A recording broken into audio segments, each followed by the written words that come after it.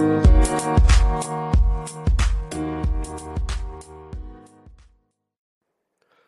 is up, guys, and welcome to another edition of the Market Marauder Show. Beat the market one trade at a time. Hope everybody's having a great week out there, able to survive in this very volatile market that we have out here. There are a lot of moves going on in the market, so let's talk about some of the things that are going on. So first, I want to talk about Netflix. So Netflix had their earnings last week, and the stock fell down pretty significantly. So it started off the week before its earnings around $347.86, then fell all the way down to where it's currently at $209.91. So it fell down in the past 5 days about $123.31. So down 37.01%, which is equivalent to about $50 million worth of market cap. So Netflix made some major changes to their platform, and for the first time ever in the history of the company, their sub count had went down. So Netflix surprised the world, saying that it plans to finally address rampant practice of password sharing. So it's basically where people will share their password with other people to use their Netflix account. And so they said they're going to be tackling that, which was kind of bad news for a lot of people, but it really is hurting kind of Netflix's bottom line, or what they figured. And it says more than 100 million households are using shared passwords, which include 30 million in the US and Canada. So 30 million people are sharing passwords for Netflix, and they said they're going to try to tackle that, testing out some new feature. And the company's going to be testing it out in Peru, Costa Rica, and Chile for accounts that are sharing passwords across addresses. They're changing charging an additional fee to add sub accounts for up to two people outside of the home, and pricing is different per country. So about $2.13 per month in Peru, and about $2.99 in Costa Rica, and then about $2.92 in Chile, which is equivalent to the USD. So these are all USD prices.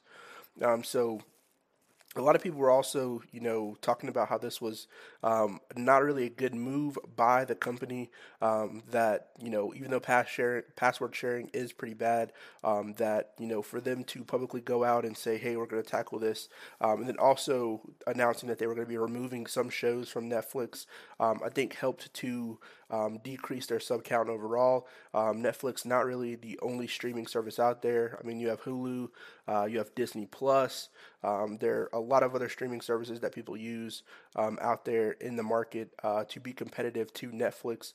I don't think this is a time where a company could really slide in and take over Netflix. I think they still have pretty good shows on their platform, but definitely was very interesting to see how the market reacted to their sub count going down for the first time ever. So losing 37%, and then just demolishing their market cap in general was a pretty big hit from Netflix. So we'll see how they rebound this week to see if they continue to go up and rebound from this major loss that they had. Next, let's talk about Disney, which is trading under the ticker sign DIS. So Florida taxpayers could face a $1 billion Disney debt bomb if its special district status is revoked. And so the repeal of Disney's self-governed status in Florida could leave local taxpayers with more than $1 billion in bond debt, according to tax officials and legislators. The Florida House of Representatives last Thursday passed a bill that would dissolve Disney's special improvement district, escalating Governor Ron DeSantis' attack on the company over its opposition to Florida's parental rights and educational bill, dubbed by critics as the Don't Say Gay bill. So basically, this bill came out. I think Disney was basically not backing the bill, or was backing the bill, but they opposed what the Florida governors themselves were trying to do. So they basically dissolved their special district. And so I think this is kind of a lose-lose situation, in my personal opinion, just because you have Disney, which is such a large company. They've basically made their bones in Florida definitely have a large amount of tourism that's come into Florida, and so the district itself, called Disney's Reedy Creek Improvement District, was created in 1967 and gave the Walt Disney Company full regulatory control over the Disney World, as well as government services such as fire protection, emergency services, water, utilities, sewage, and infrastructure.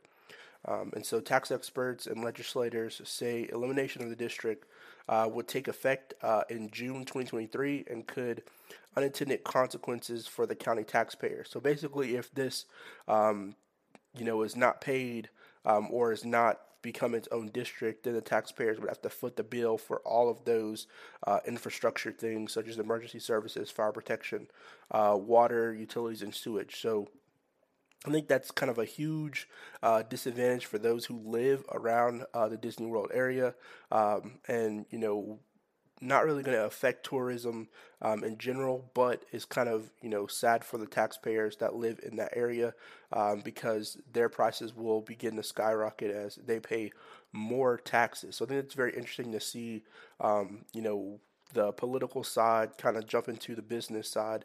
Not saying Disney is a monopoly, but I think it was a pretty good setup that they had there with their own kind of service with the Disney's Reedy Creek Improvement District. But with this being dissolved, definitely going to be looking at some trickle down effects to the taxpayers themselves. Overall, I think Disney is still doing okay as a company. I think it's still on sale at its current prices, trying to come back from the pandemic. On their 5-day chart, they're actually down $8.14, but still at $119.95 a share, trading under the ticker sign DIS. So last one here, we're talking about SpaceX. Elon Musk has been in the news for multiple myriad of things, but SpaceX, one of the companies that he owns, signed its first Starlink in-flight Wi-Fi deal with a charter carrier called JSX. So SpaceX signed its first deal, and Starlink is basically internet, but satellite internet, and it's going to be available on the aircraft carrier or semi-private charter company called JSX.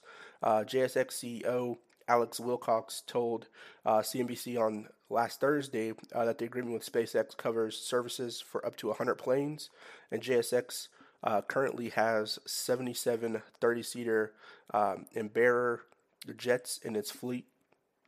And so I think this is a big move forward.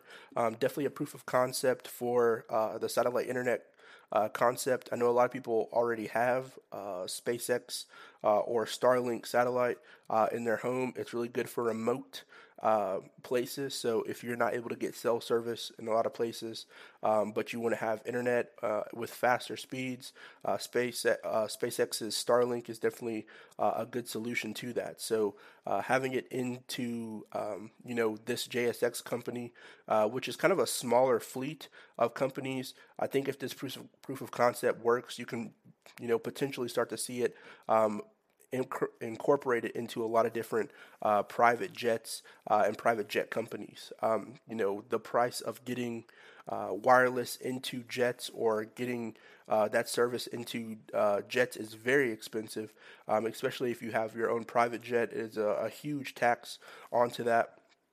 Or if you're chartering jets, having the ability to use that is very expensive. But having this be added to JSX with this proof of concept, I think is a very good move forward. Now, SpaceX is not publicly traded; it is a privately owned company, so you can't trade it publicly on the market.